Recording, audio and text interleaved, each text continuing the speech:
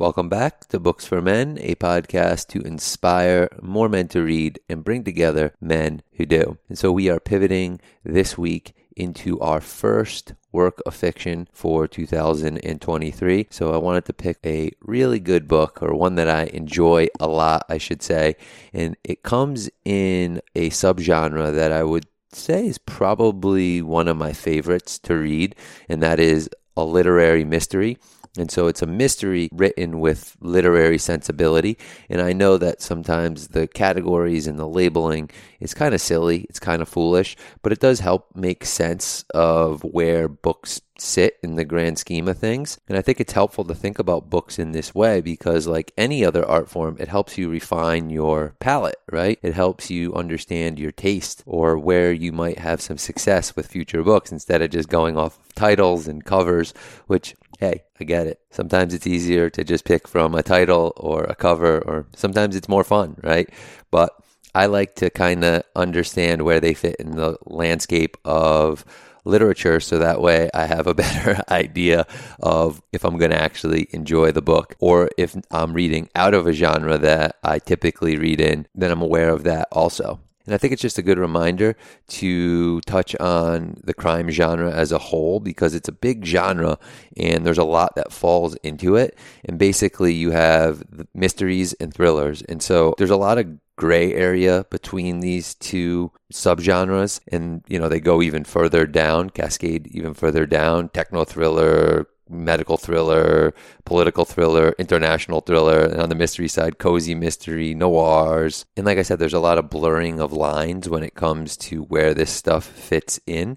But if you have a kind of general understanding, then I think it's easier to find like books, right? So to me, this book that I'm featuring is a literary mystery. To somebody else, it might be a thriller or something else. And I don't want to make it sound like they are that fluid, but unless they're just pure genre fits, like a thriller or a murder mystery, let's say, or something like that has that defined genre and it's exactly what it is, and there's a million replicas of the same story. To me, a literary work of fiction is a little bit more adventurous in that it's playing a lot more with the tropes, and it's also got a different type of sensibility. And for me, it's usually paced a little bit differently. It's a little slower, a little more subtle. Again, it comes down to that sensibility aspect, and it's kind of hard to explain because even the literary genre, things that weren't considered literary when they came out might eventually end up in the genre based on how the culture perceives it and how people perceive it. They all of a sudden go from genre to literary. And so it's this interesting thing that happens with works of fiction.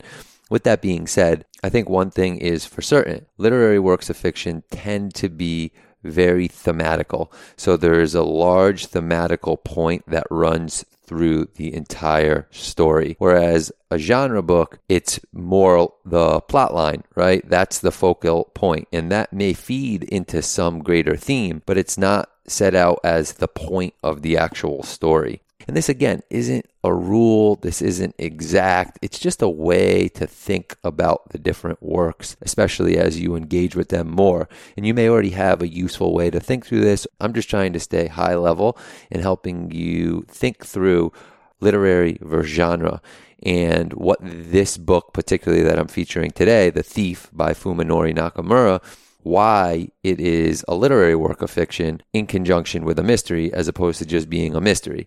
And primarily that is because of the large thematical element to it and some of the bigger questions that it will pose to you about life while you're reading it. And for me, that is really the strength of the novel, and why I love the literary mystery genre so much is because it combines both the aspect of thinking deeply about the thematical element of the work as well as resolving some type of mystery. Because the funny part about mystery is that every story is a mystery at its core. You don't know what's going to happen, and the author is telling you the story, and so there's mystery behind it. But there is an actual genre mystery, and that usually means that there's a crime involved. Doesn't have to be a murder, but there's definitely always a crime involved in the mystery genre in some fashion. And I love crime, so literary crime, literary mystery, bring it on. I love it. Now, with that being said, who is Fuminori Nakamura? Well, it's actually a pseudonym,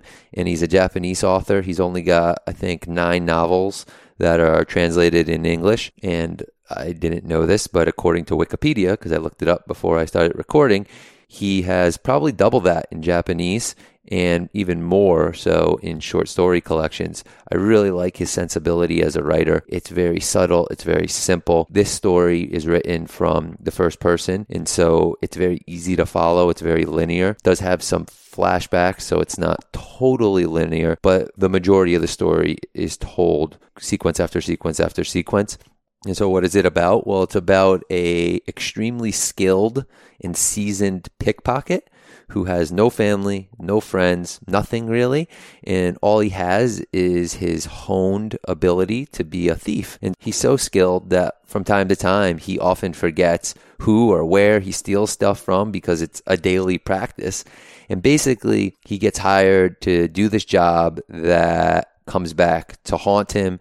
And will he be able to escape from this predicament? Dun, dun, dun. I don't want to make it sound cheesy, though, because it's very far from cheesy. This book has a chilling quality about it, and it's not going to leave you on the edge of your seat because that's not the style of book that it is. It is going to be quite suspenseful in its own way. And given the length of the novel at only 214 pages or 220 pages, something of that nature, it's very approachable. It's very readable. Again, it's written in the first person, and so it's easy to follow in that way, even though it uses vagueness and mysteriousness to its advantage. I don't think you'll have a problem following it. And if you haven't gathered it by now, I love the shorter novel. It's just something that, I don't know, I wish that more American novels were written in the shorter range, called the 200 to 250 page range, but they're just not. And I don't know why. I think it has to do with, from a business standpoint, in that publishers want to be able to justify the price, so they have to publish them at a certain length, and it gives a certain type of appearance for the consumer. With that being said, I think it's pretty cool that in Japan, the shorter novel is actually coming back and it's trending a little bit more. Maybe that'll find its way into American novels. We'll see. And just to tie this up, I wanted to read you one quote that I really, really love from the book. It's more of an excerpt, and I think it'll give you a good understanding of the writing style and what you can expect from the book. Under the menswear floor, which was full of brand name shops, there was a display mannequin wearing a coordinated outfit. Something reasonably well-off guys in their late 20s or 30s would wear. The mannequin and I were dressed the same. I had no interest in clothes, but people in my line of work can't afford to stand out. You have to look prosperous so that no one suspects you. You have to wear a lie. You have to blend into your environment as a lie. The only difference between me and the store dummy was the shoes. Keeping in mind that I might have to run away, I was in sneakers. Oof, such a good little excerpt there.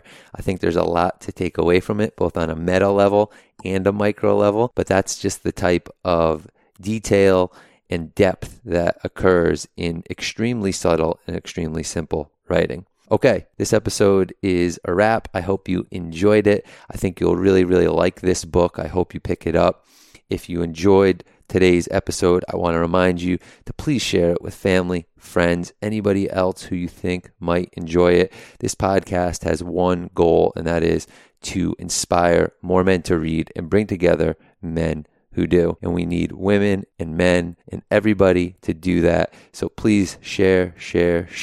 Of course, if you want to double down on that support, don't forget to subscribe, follow, rate, review on whatever podcast platform you listen to this on. And if you would like more information, you can always visit booksformen.org, where you can also sign up for the newsletter, which is just a monthly roundup of all the books and authors that you hear on the podcast, as well as some additional book recommendations along with quotes and excerpts from the books that you hear featured here. And again, you could do that at booksformen.org.